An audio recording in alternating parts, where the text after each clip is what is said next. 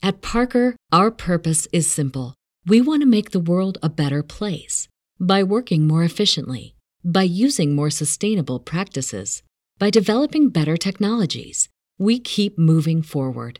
With each new idea, innovation, and partnership, we're one step closer to fulfilling our purpose every single day. To find out more, visit parker.com/purpose. Parker, engineering your success. Easter is just around the corner, and what better way to celebrate the spring season than with a Minky Couture blanket? Whether you're gathering with family for an Easter egg hunt or just enjoying a quiet day at home, Minky blankets are the perfect addition to your Easter festivities. Made with ultra-soft and luxurious materials, these blankets will keep you cozy and comfortable, while their stylish designs will add a touch of spring to your day. And with a wide range of colors and patterns to choose from, there's a Minky blanket for everyone. So this Easter, make your day even brighter with a Minky Couture blanket. Head to minkycouture.com now and find your perfect blanket just in time for Easter. Happy Easter from Minky Couture.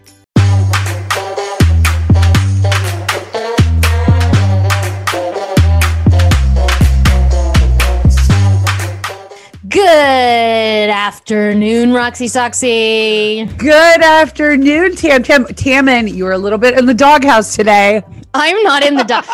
Roxy and I had our second fight in 2 years, and I honestly thought that this podcast was going to be us just icing each other out for 30 to 40 minutes. I even texted you. I was like, I'm not going to talk throughout this podcast. So. I know, that's yeah. I was like, I know you're it's mad up at to me. you. And you wrote whatever. No, and then you wrote, what did you write? You had, do what you please. What the hell is that? Do what you please. And then I wrote whatever. And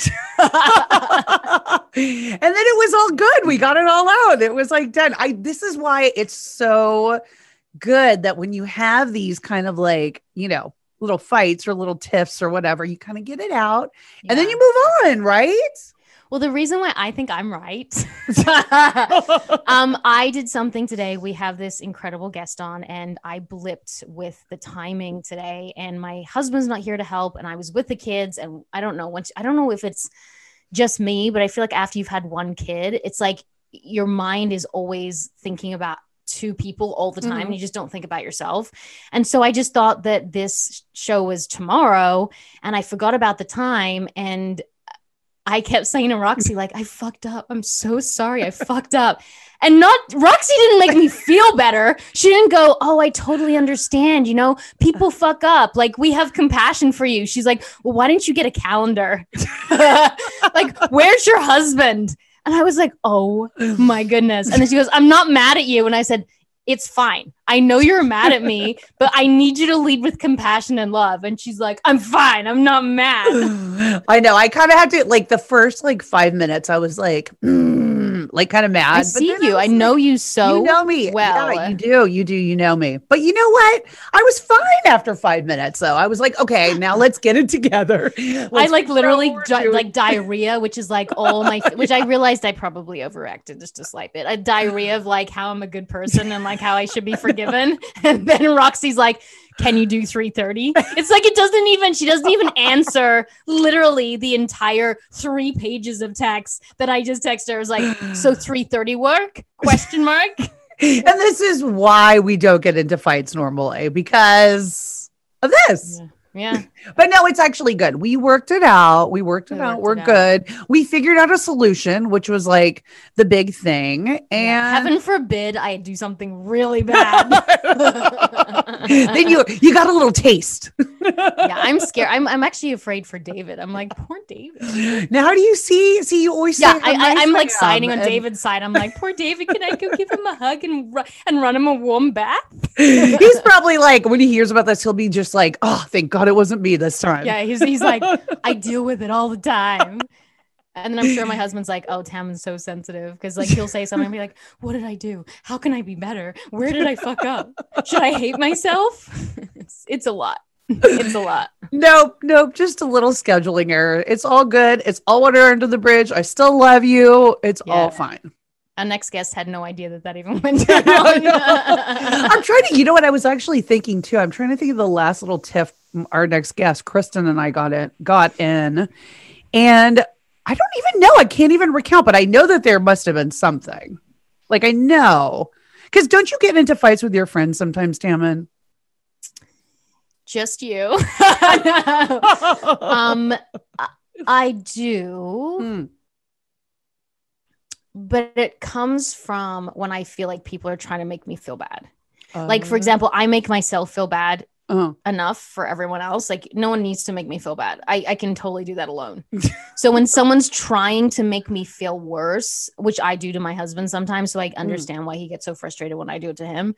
When I feel like someone's trying to make me pay, when I'm already paying myself, that's when I get shitty. And I had one friend say to me, like, you know, I got upset about something. She said, you need to be careful because as a mother, you have kind of like ruined my day with my child. What? Yeah, it was kind of like a big guilt trip. And for me, I was just like, let's be like, we don't need to do that. You know, I'm sure I felt bad enough as it was. Was it like a major fight or was it a just scheduling thing too? I think it was it was a scheduling or like, you know, I couldn't make it to something or something like that. Yeah.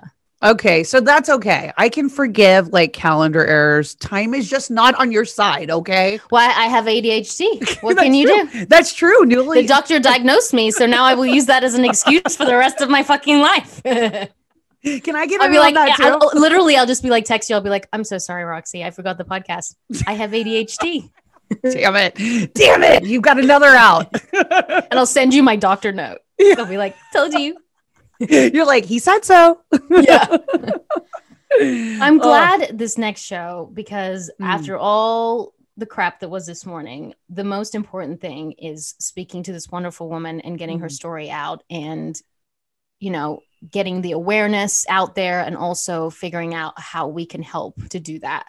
And so it was really important to me when I heard about her and she's your friend that you've known for a long time. I was like, let's get her on this show because we need to spread the word about this awful, awful, awful rare genetic disease. And she'll talk about it more and you'll introduce her. But I think this is a really important podcast. Yeah, no, I'm so glad we made it happen. And it's actually long overdue. She is Kristen. Her name is Kristen Gray. She started an amazing foundation called Cure Batten.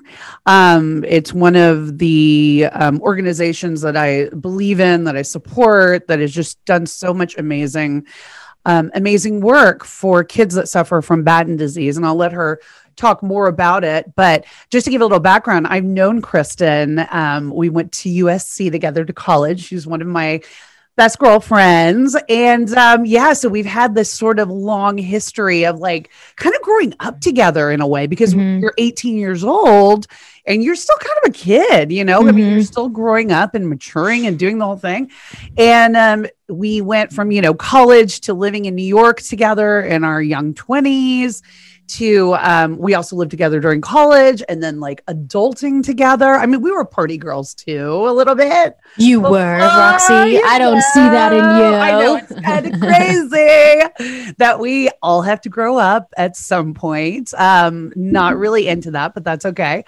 But yeah, so now fully adulting, and Kristen has this beautiful family with her husband, Gordon. And if there was a picture of Superwoman in the dictionary, it would be Kristen, because she really, really, really has moved mountains in her life and really does amazing things. So without further ado, let's welcome Kristen Gray. Thank you. Ladies. Hi, Kristen. Roxana Bayul. Yes, Kristen. I didn't know you guys knew each other for that long. That's like you're in each other's like souls. Truth. Yes. And to be fair, Roxy, I don't know if we've ever gotten in a real fight, because it's very hard to get you mad. Oh no, it's like she gets mad, but it's behind a veil. She might get mad secretly, but she doesn't emote a lot other than the joy and the all the time. And so if you do get her mad, it must have been a doozy, because I think the last time we got in a fight was on her birthday, and she wanted to go out after hours after her birthday, and I wanted to go home because we were in our late 30s, maybe early 40s, and it was time to go to bed at 11 p.m. And she did not want to go. So she huffed and puffed and stormed out. That's right. And that was it. And maybe sent a couple texts giving me crap and sending me photos of how much fun she was having and what I was missing out on. But that was the extent of it. The next day she was her jovial self. See, Tammin, you're in good company. Yeah, I guess you weren't that mad. You didn't call me any. I think I was starting to go down that whatever, Roxy. Yes. You were feeling dramatic. That's fine. That's fine. Can you blame an actor? Yeah, exactly. So Roxy, can you explain a little more, or maybe Kristen, you can explain a little bit more about why we're here today and what your family is dealing with and struggling with, and just let us find out a little bit more about you and your family. Yeah. I'll try to make a very long story as abbreviated as possible. But obviously, thank you guys for having me on and for allowing this platform to spread hopefully more awareness, because it's such an important cause, not just for me personally, but for all of these families that are fighting their battles with children with rare disease. So Charlotte, my oldest daughter, who's now almost 11, was born typical birth, met all of her milestones until 3.5. And then my husband and I noticed that she was starting to struggle with her speech, get stuck on her words. And that led to us kind of starting the path of seeing some specialists. From getting stuck on her speech, she started having these kind of myoclonic jerks, these almost look like muscle twitches, which again were strange. So after probably 3 months of working with some specialists, she was diagnosed with something called Batten disease. It's a rare neurodegenerative brain disease. They said, it's rare, it's incurable, prepare your home for wheelchairs. And your other daughter, by the way, might have a 25% chance of having the same diagnosis. And so obviously my husband and I were shocked. But because we were kind of leading down this path of potential rare disease from our specialists, we had already started working with some people around the world on how to, tackle this beast, basically. 3 weeks later, Gwyneth was diagnosed with the same neurodegenerative brain disease. It's called Batten-CLN6. Also classified as a lysosomal storage disorder. So picture a neuron in your brain, and every brain has a trash can. And when that trash can fills up, a protein or an enzyme recycles that waste. Charlotte and Gwyneth don't make that protein, the CLN6, which is a protein. And so waste builds up in the neurons and the neurons die. And when the neurons die, there's loss of skill, loss of speech, loss of sight, loss of mobility. I mean, the list goes on. We can get into that later. So obviously we were devastated. We started a foundation 2 months later called the Charlotte and Gwyneth Gray Foundation, otherwise known as Cure Batten, in June of 2015. And we kind of shot off with a bang with our fundraising efforts. Obviously had tons of support from my husband's business community, and were able to raise a considerable amount of money in a short period of time to fund the first of its kind clinical trial. So I know that was a lot, but that's basically it in a gist. To say that is, you're right. That's an abbreviated version, but really what you guys did was so unbelievable and so unheard of, because you started this amazing foundation, and within 2 years, the clinical trial started? 1 year. 1 year. Charlotte was diagnosed in March of 2015. Right. She was treated in March of 2016. And at the time that she was diagnosed, there was no treatment. There was no real research for Batten-CLN6. There's 14 forms of Batten disease. They have a form called CLN6. And just to give you an idea of how rare it is, it's like a 1 in a million. We all have 20,000 genes in our body, and we all have 2 copies of each gene. Mm-hmm. And if you have maybe a mutated copy, you might never know because you have a correct copy. I happen to meet a man that has the same bad gene in CLN6 that I do. And when we got married and had children, both of those bad genes were passed down to both of our girls, which again is a 25% chance, a 1 in 4 chance, because we each are bringing 2 genes to the table, or 4 in total, 2 passing them down. So they always tell you in the odds that it's a 25% chance that your child could potentially have something like this. we of course didn't know that we even had this mutation. We're all walking around with them. You'd never know because you have a healthy copy. And so unfortunately we found out, much too late. Do they test for those mutations of those genes now in pregnancy and they didn't when you were pregnant, or it's just something that they have never tested for, they cannot test for, so it's just something that you will have to find out the way you did? So they tested when I was pregnant with Charlotte for the top 100 rare diseases. You can pay for that extra test. I'm sure you did. I know Roxy did. When I was pregnant with Gwen, they had 200 tests at this point. So they're building their library of rare diseases, but there's 7,000 rare diseases. So what they don't tell you when you get like a clean bill of health, oh, your child's great. They don't tell you that they only tested for 100 of 7,000 rare diseases. So you think that you're in the clear when really you're not. So they test for the most common, like Tay-Sachs and, all of these other leukodystrophy, the list goes on. And so the only way to really know is either to do what's called like a microarray or some sort of new testing on your embryo, in utero at your, 10-week time point, CVS or amnio, whichever you decide to do. Or you and your partner, which I always advocate for before you even think about having kids. It's so easy now to do a genetic screen and see where you both might match up. That could potentially be a problem. And then you can take the steps to avoid any sort of, complications. Or you can take the risk and then test for it once you get pregnant. I remember I had some mutation of something, I think, but my husband didn't have something, the gene that would have reacted with the bad gene that I had. Right. So we were okay. But you just don't hear of this when you're pregnant. You don't know all the factors that go into it. And no.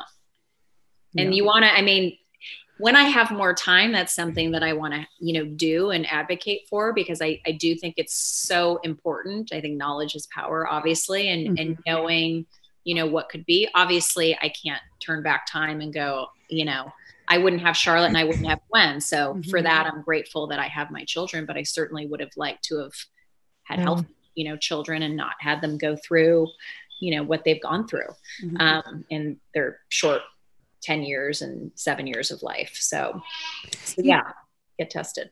It's really interesting too, Kristen, because I remember when you were starting the foundation, well, we all sort of, got the news and really, were digesting it. And like, without missing a beat, you were like, literally right when you found out, you're like, what are we going to do? Like, this is it. We're not going home to like, just let this be. Like, we're not going down with a fight, And so the way that you kind of mobilized everything, because that in itself, just mobilizing the people to get this foundation started and like to then do the work was something of like a miracle in and of itself. Well, I think we had some time to prepare for it. In fact, if you remember, it was your 40th birthday in Palm Springs. Yes. I had to miss the first night because we got the call that her MRI came back and it looked like it could be a leukodystrophy. And so then she told me not to Google it. I'm like, well, of course I'm going to Google it. I Googled it, horrified, and was like, Roxy, I can't drive to the desert tonight. I need to figure this out. Gordon and I need to sit down and kind of figure out what's happening. It turned out obviously not to be a leukodystrophy, but just as horrible. But then, we just started. I think the internet can be a great thing. It can be a terrible thing too. But in our case, it gave us a lot of opportunity to reach out to people. We reached out to colleagues. Everyone, not just my immediate family mobilized, but you guys did too. You were calling your contacts, who's at this hospital, who's at that hospital. So, really it was everyone coming together to fight, for these girls. And it was really pretty amazing to see. And provided hope. I can't imagine wallowing in my pain and misery. I had to have hope and a drive and a mission. Otherwise, I wouldn't have been able to function. I don't think. Without hope, like, what do we have really? Right. And there's like such a strength that is just undeniable, that is just coming across. I just met you. And are there days that you don't feel strong and that you don't cope, or is the end goal so clear to you of what you need to do for your kids and how you can help them, that you don't ever wallow in your own sadness?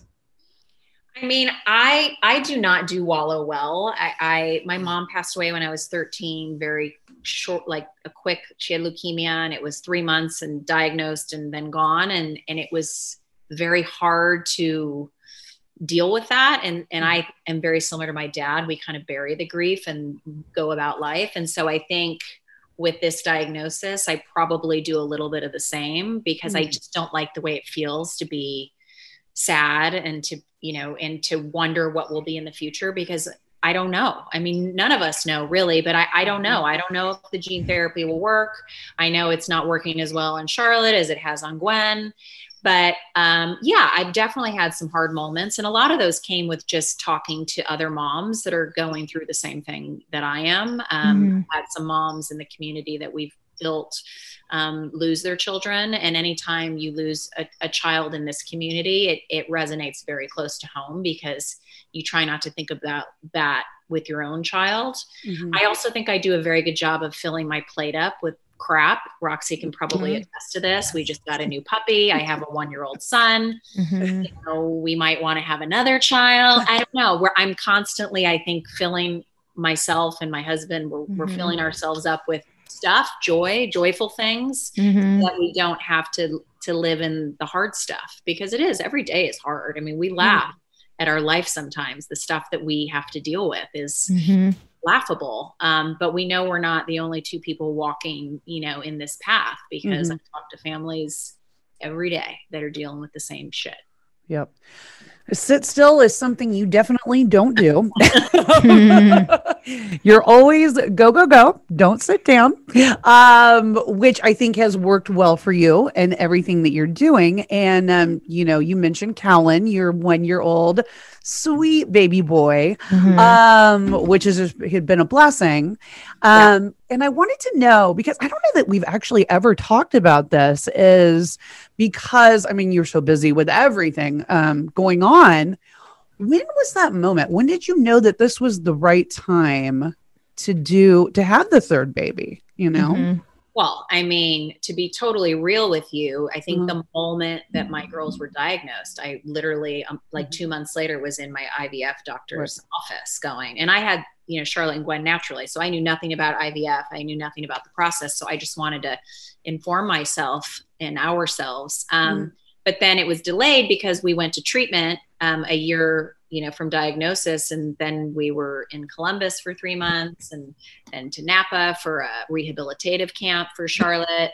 So we kind of put it on hold. That was more, Gordon really wanted to put it on hold until we knew what we were doing with the girls. And I'm grateful that he did, because I don't think I would have been able to give them my 100% attention if I had been pregnant, and I wouldn't have been able to even be in the treatment room, frankly. But it was hard. I was older. It was hard. I went through multiple rounds of IVF before I could get a healthy embryo. And it wasn't always Batten disease that came up on the tests. It was just chromosomally abnormal, because, I was 40 at the time. So, those eggs aren't super ripe by the time you're 40. So it's hard. So, but we were settling into our home, back into our home soon. And we just knew, I don't know, it just kind of worked out that way, honestly. So Batten disease did come up in some of the embryos that they tested. So again, if you had gotten pregnant naturally, that could have happened again for your third child, fourth child, We have a family in our community that has 3 boys with it. Oh my God. 3 boys. Wow. And then we have families that had 1 diagnosed and the other one okay, and families that had 1 diagnosed and 3 typical children. So it's the odds don't seem right. 25% doesn't seem accurate, but I think when you look at the full spectrum of families that are dealing with this, it probably is. So yeah, I mean, yeah, we had to deal with both. We had 2 hurdles we had to climb before we had a healthy embryo. And thankfully we had more than 1 at the end of the day. So yeah, and Callan's been awesome. He's been a gift to our family, and the girls love him so much, and he loves them. And it's a really special thing to see every day. Going back to the clinical trials, because you were able to galvanize so many people and it spread like wildfire all over, the internet and online, and it became really viral. And so many people knew about the girls, it was like, I would get stopped. I mean, to this day, I still get stopped at least probably once a week with friends that ask me about how the girls are doing and like, what the latest is on them and all that. So for people that have been there kind of through, the birth of the Gray Foundation and, the treatments and like the clinical trials, what can you tell people about the girls now today? I mean, everything I will tell you is subjective, obviously. Mm-hmm. The clinical trial, we've treated 15 children to date. Our foundation funded the preclinical work and then obviously the treatment for these children. We started with 6 and then we kept adding more children as they were diagnosed, which is pretty crazy because if you might remember when Charlotte was diagnosed, Roxy, they said maybe only one other child in the world had it. And then once we went viral and people heard about us, then we started getting contacted by families.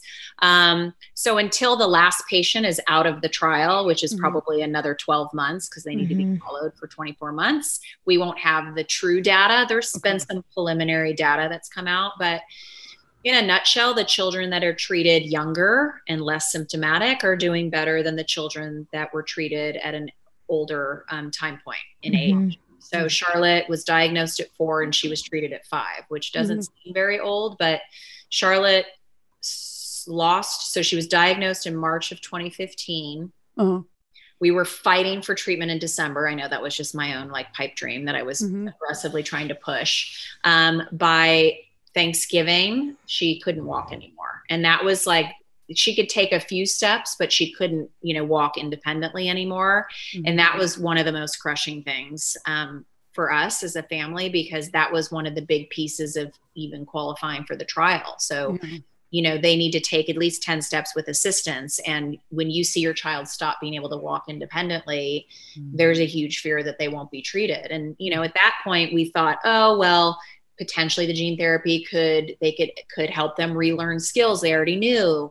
That was the philosophy. It wouldn't reverse the damage that was done, but because they already knew how to walk, they might be able to relearn how to walk or relearn how to talk. But she was nonverbal and mostly non-ambulatory when she was treated. And she hasn't fared as well, as you know, Roxy. I mean, she has had very stable, long periods of stability where you don't see a lot of regression or progression of the disease.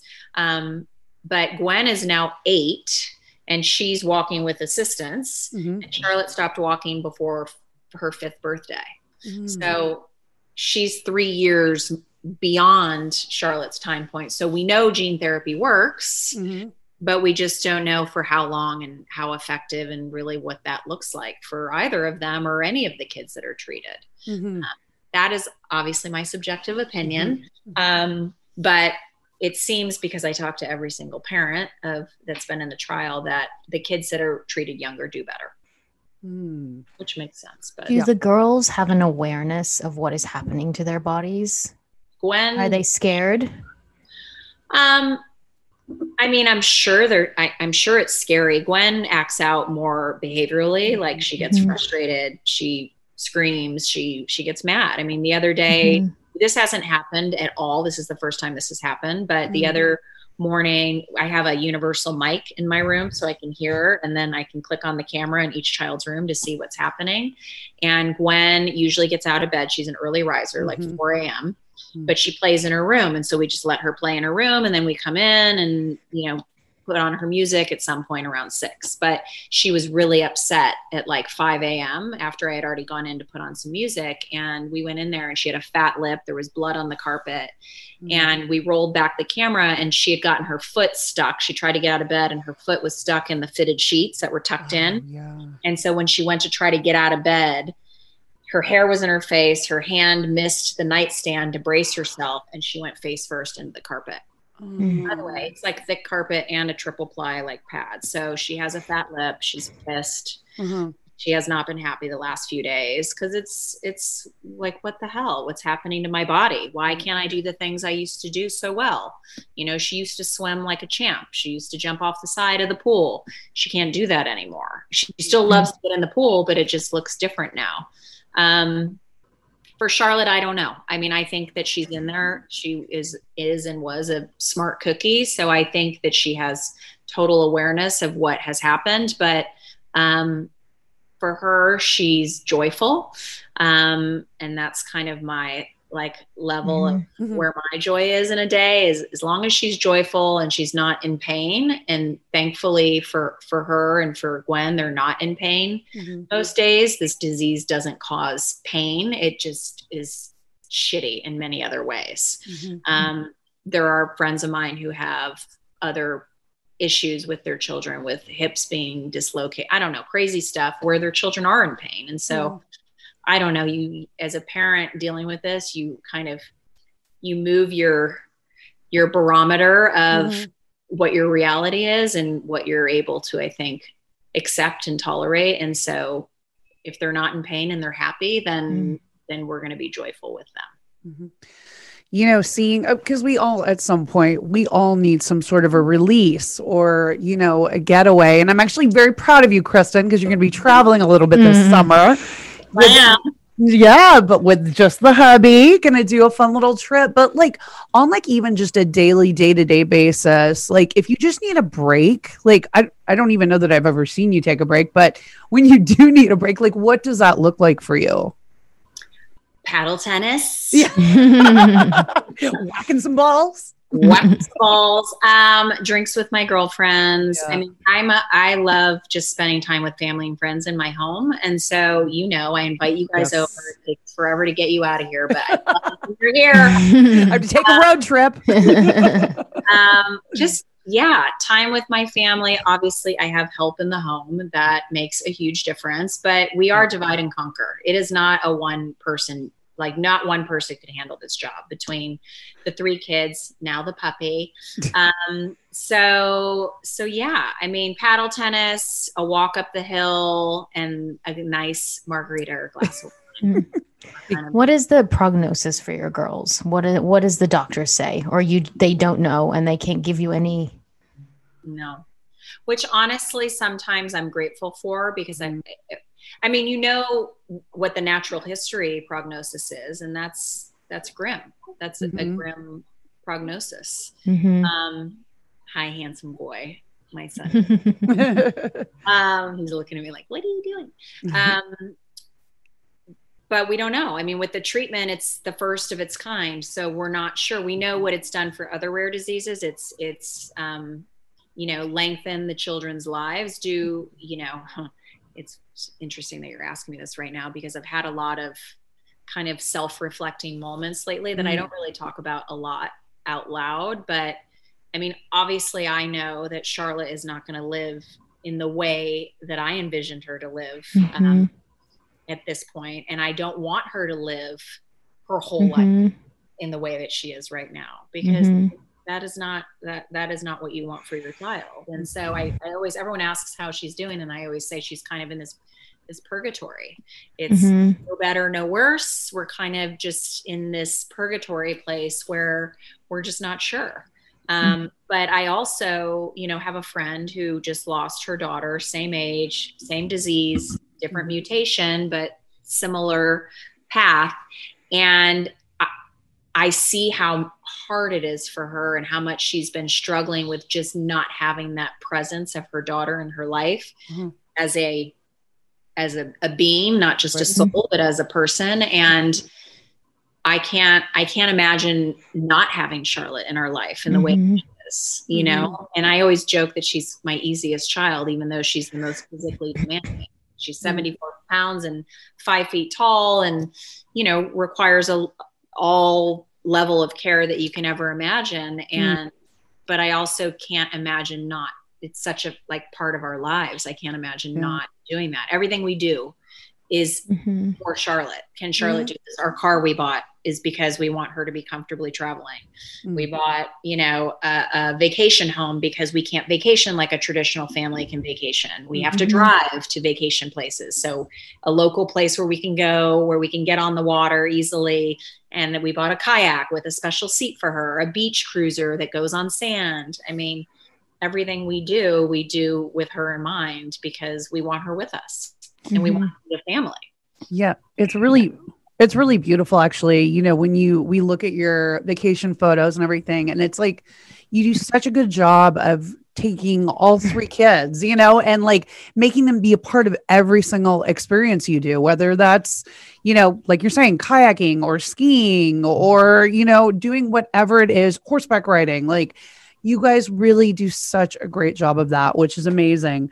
But I also wanted to ask you too a little bit about Faith, because I remember when we were younger, you would actually go to church. I remember she would go to church when we lived in New York, and like, you did the thing, and you were like, if not, both spiritual and religious. I wanted to know now, what does that look like for you? Like, what does faith look like? Do you still feel faithful? Do you still feel as spiritual and religious as you were? Interesting question, Roxy. I think when I lived out of my home, out of like away from my family, church, I was raised Catholic, not in a strict Catholic home. My extended family was more religious than my dad and my mom, but my mom converted, in her marriage to my dad. And, she was like Lutheran or something, and she became Catholic, and she was kind of the person that got us going to church.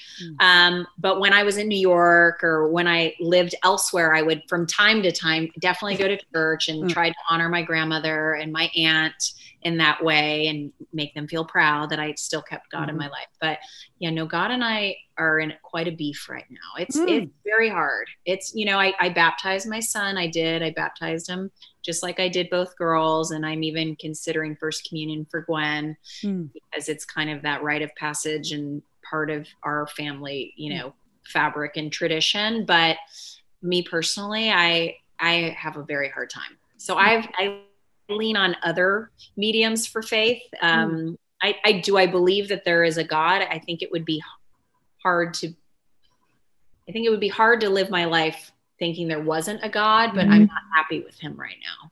Yeah. If that makes sense. I mean, how can you not? I mean, again, I always say anger is not a primary emotion, but how can you not be angry, right? No. Is there a level of why did this happen to me and my family and anger, or is there peace and acceptance, which is where you find the joy?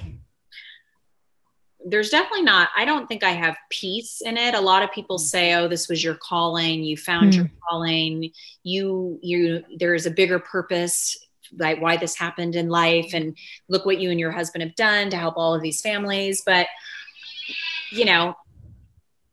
I would rather have healthy children. I mean, I could help these other families with healthy children. I don't need to have children that are battling this horrible disease. And so it's hard. But then I look at other families because I talk to them on the regular, and I've got a family that just has a newly diagnosed little girl who looks like a brunette Gwen. It crushes me every time I see a picture of her. And she had 7 miscarriages, finally had her baby girl, and her baby girl has Batten disease.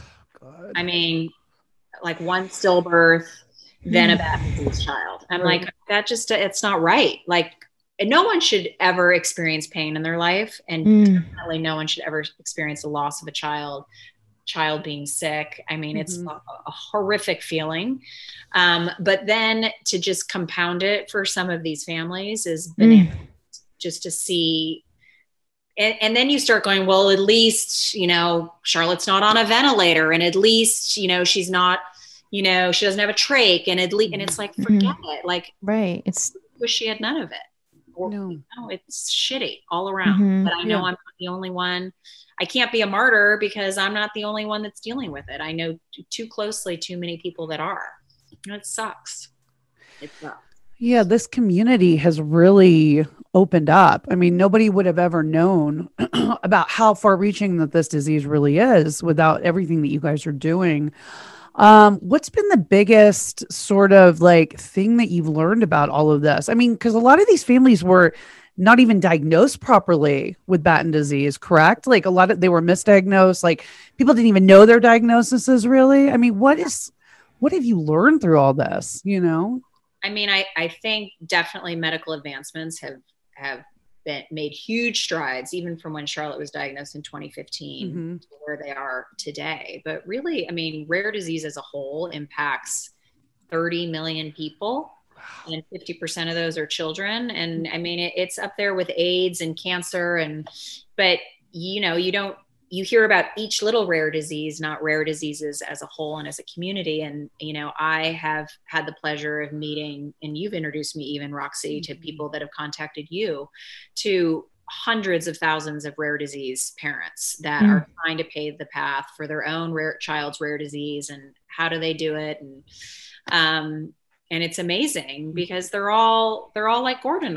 They all want to save their children, and they all want to, you know, they'll do whatever they can. I mean, sacrifice their homes, sacrifice their lifestyle, like anything, just to get an opportunity to save their kids. And so I've met some pretty incredible individuals through this journey. And yeah, I mean, I would have never known about Batten disease, obviously, right. Or any rare diseases. So what can we do? Not just people do in general to raise awareness, to help, like how do we play a part in moving this forward in a positive way? Yeah, I mean, we just launched a new campaign. Obviously, COVID was not kind to anyone, and it wasn't kind to the nonprofit world either. And so we had taken a break, and then we decided to, you know, come out with a new video because, as Roxy said, everyone's always asking what's going on with the girls, what's going on with the foundation, you know. And so we have a new video out where we feature many of these families. It's not just about Charlotte and Gwen anymore. It's about all of these other families that, you know, are walking in the same path that we have. And we did a #MoreBirthdays campaign. So really giving these families and children opportunity at more birthdays. And that comes with awareness. Awareness equals potential for funding. Funding equals research, and research equals treatments. And so spreading the word is, you know, first line of defense. Hopefully then it inspires and motivates people to give. Gwen's turning 8 on July 10th. And so that'll be our first More Birthdays campaign. And so we're going to ask our donors and followers to donate $8 in honor of Gwen. And each birthday for each of these children will be sharing their story, sharing the child's story. And, you know, if the child's turning 10, we'll recommend and gratefully ask for people to donate $10. And so that's kind of what we're going to, it's a 12-month campaign. We're going to run it until Batten Disease Awareness Day next year. So it launched on June 9th of this year, and we'll post it out on Facebook and Instagram. Our website has our new video up there. There's plenty of ways to donate and share. And obviously, you know, part of the awareness and outreach comes back to us with opportunities too. Have you talked to the scientist? Have you, the first day we launched, a mom reached out and said, have you heard of this Alzheimer's drug?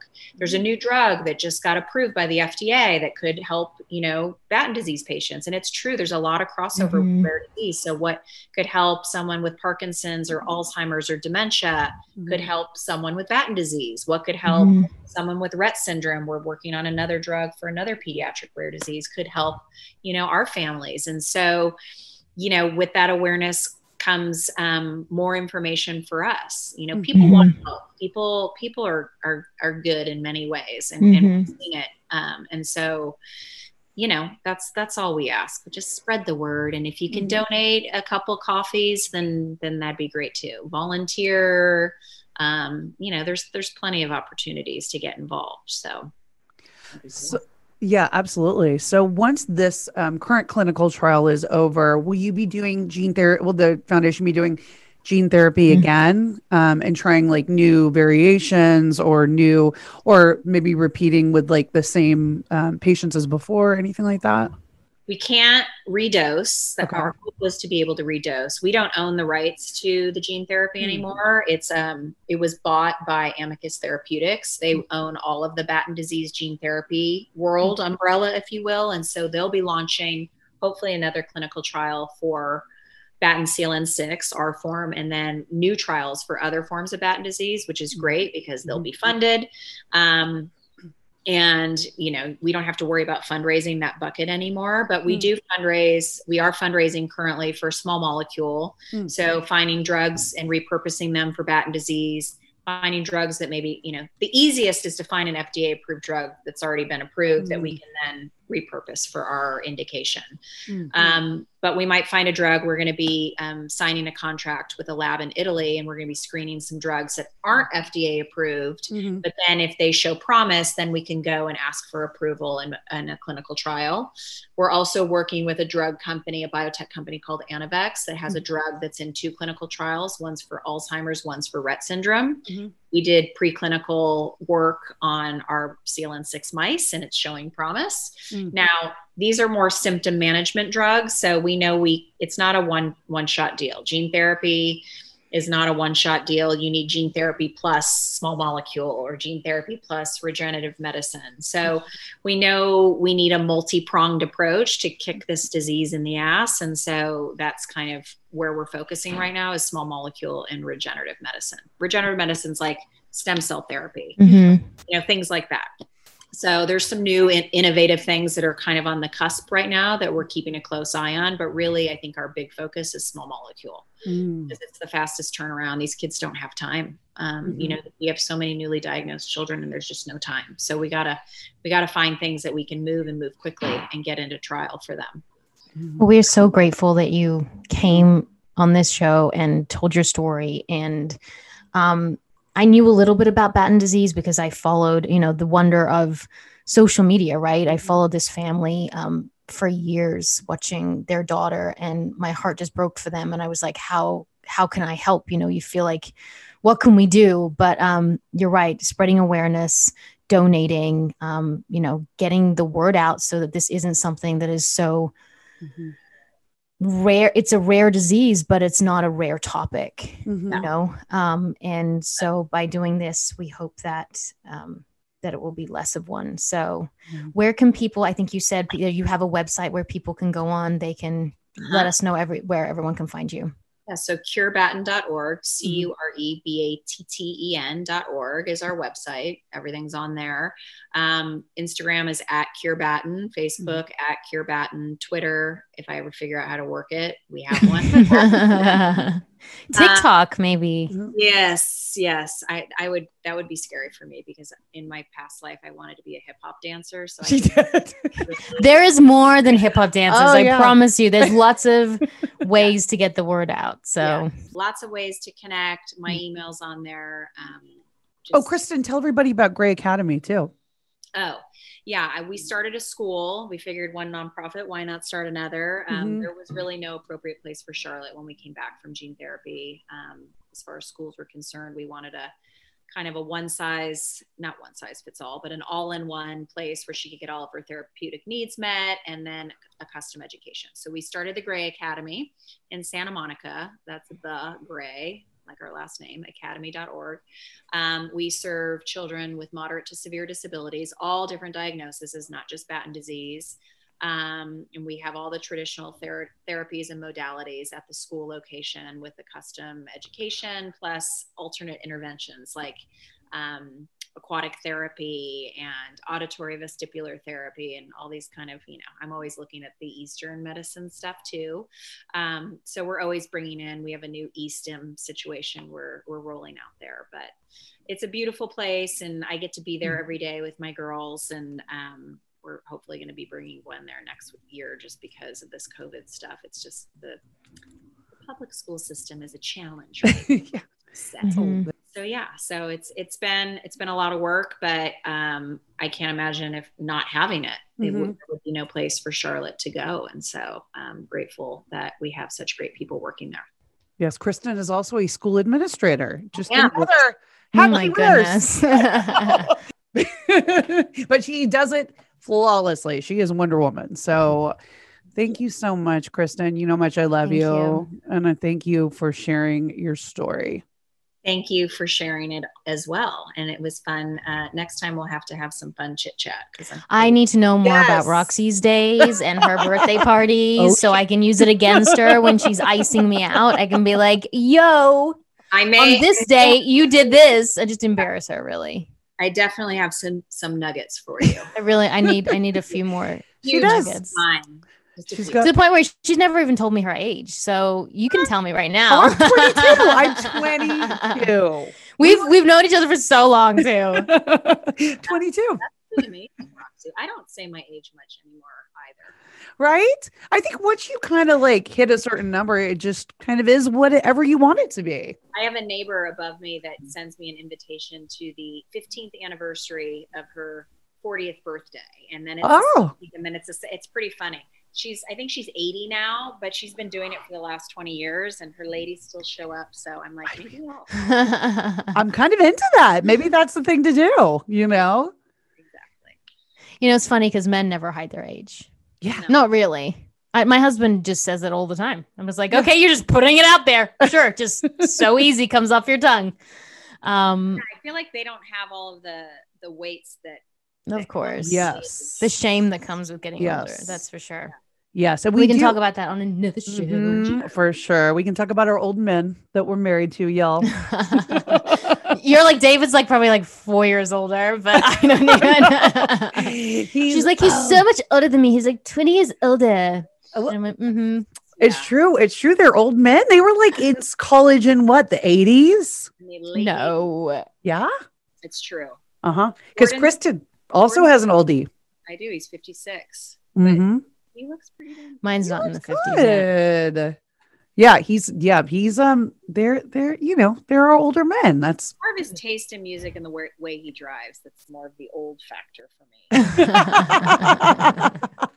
That's so true. And they want more like the older they get. Because mine's 11 years older. And he's like, I just want to be in Montana. I'm like, I'm not old enough to be on a ranch yet. Like, you know, I need the city. I need people. Yes. I need to connect. He's like, I just want to read a book. I'm not there. I'm not there yet. I'm not there. Read the AARP magazine and sip a fruity cocktail. Smoke a pipe. Yeah. Well, thanks everyone for listening. And you can also follow us along at Women on Top Official on Instagram. And Women on Top Podcast on Facebook. And we have a Clubhouse group, Women on Top. And please, whatever podcast app you're listening to us on, freaking rate, subscribe. Like, what are you doing with your life? Just do it. Just do it. Just do it. I have so many people who like say to me, oh my God, I love your show. I'm like, yeah. Did you subscribe? Right. Like, not just like, did you comment? Did you rate? Did you do all the things? And then on my Instagram, I had 4,000 people go, you have a podcast? And I'm like, and you're like, I only talk about it every day. Like, yes, I do actually. And now you are held accountable. Yes, so exactly. I might be one of those people though, because I have no idea how to comment or rate. I know how to. Kristen, and you listen to the podcast, Kristen. So do a little tutorial for your guests because I don't know. Yes, you know what? A lot of people too. They think I don't think I know. They think subscribing means you have to pay. Is what I've heard. People think that it's paid, but it's for free, you guys. It's free. We give this to you. Pop up all the time. Who knows? Why? We'll let them know. Like a 2-step process is a little challenging. It's a lot. It's a lot. I bet if you give the tutorial, you might find more ratings. And this is true. Good to know. I like it. I like it. Kristen's our new social media guru too. Who knew? Definitely not. Who knew? This is exactly what we need. I know. Media manager. You're hired, Kristen. Once you find one, we can share her or him. Yes. Also, I'm terrible. Oh. Like browbeat daily about it. So. Oh my gosh. Well, it's just another hat to wear. You know, it's like another full-time job. Yeah. And thanks guys so much for listening. I am Tammin Sursok. And I am Roxy Manning. And we are Women on Top.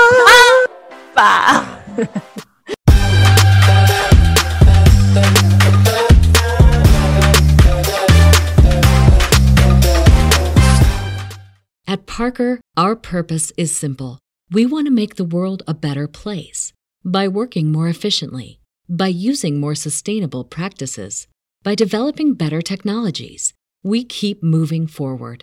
With each new idea, innovation, and partnership, we're one step closer to fulfilling our purpose every single day. To find out more, visit parker.com/purpose. Parker, engineering your success.